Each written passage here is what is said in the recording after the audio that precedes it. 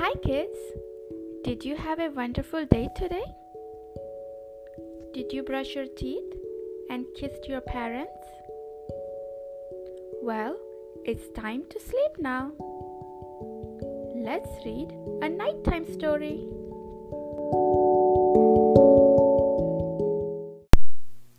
Tonight's story is called The Fox and the Crow. One bright morning, as the fox was following his sharp nose through the wood in search of a bite to eat, he saw a crow on the limb of a tree overhead. This was by no means the first crow the fox had ever seen. What caught his attention this time and made him stop for a second look was that the lucky crow held a bit of cheese in her beak. No need to search any farther, thought sly Master Fox. Here is a dainty bite for my breakfast. Up he trotted to the foot of the tree in which the crow was sitting, and looking up admiringly, he cried, "Good morning, beautiful creature." The crow, her head cocked on one side, watched the fox suspiciously. But she kept her beak tightly closed on the cheese and did not return his greeting.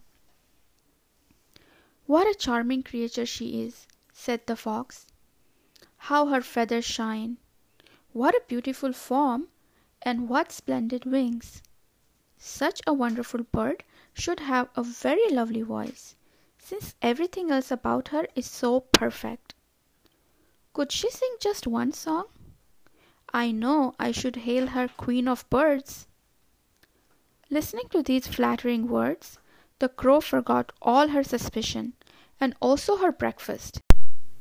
She wanted very much to be called Queen of Birds, so she opened her beak wide to utter her loudest caw, and down fell the cheese straight into the fox's open mouth.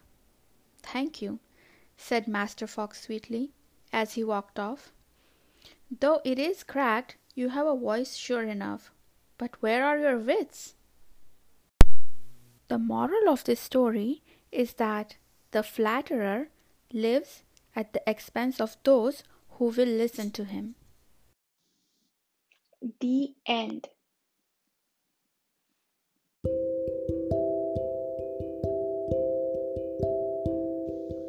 Now it is time to go to bed. Have a wonderful night and sweet dreams. Bye.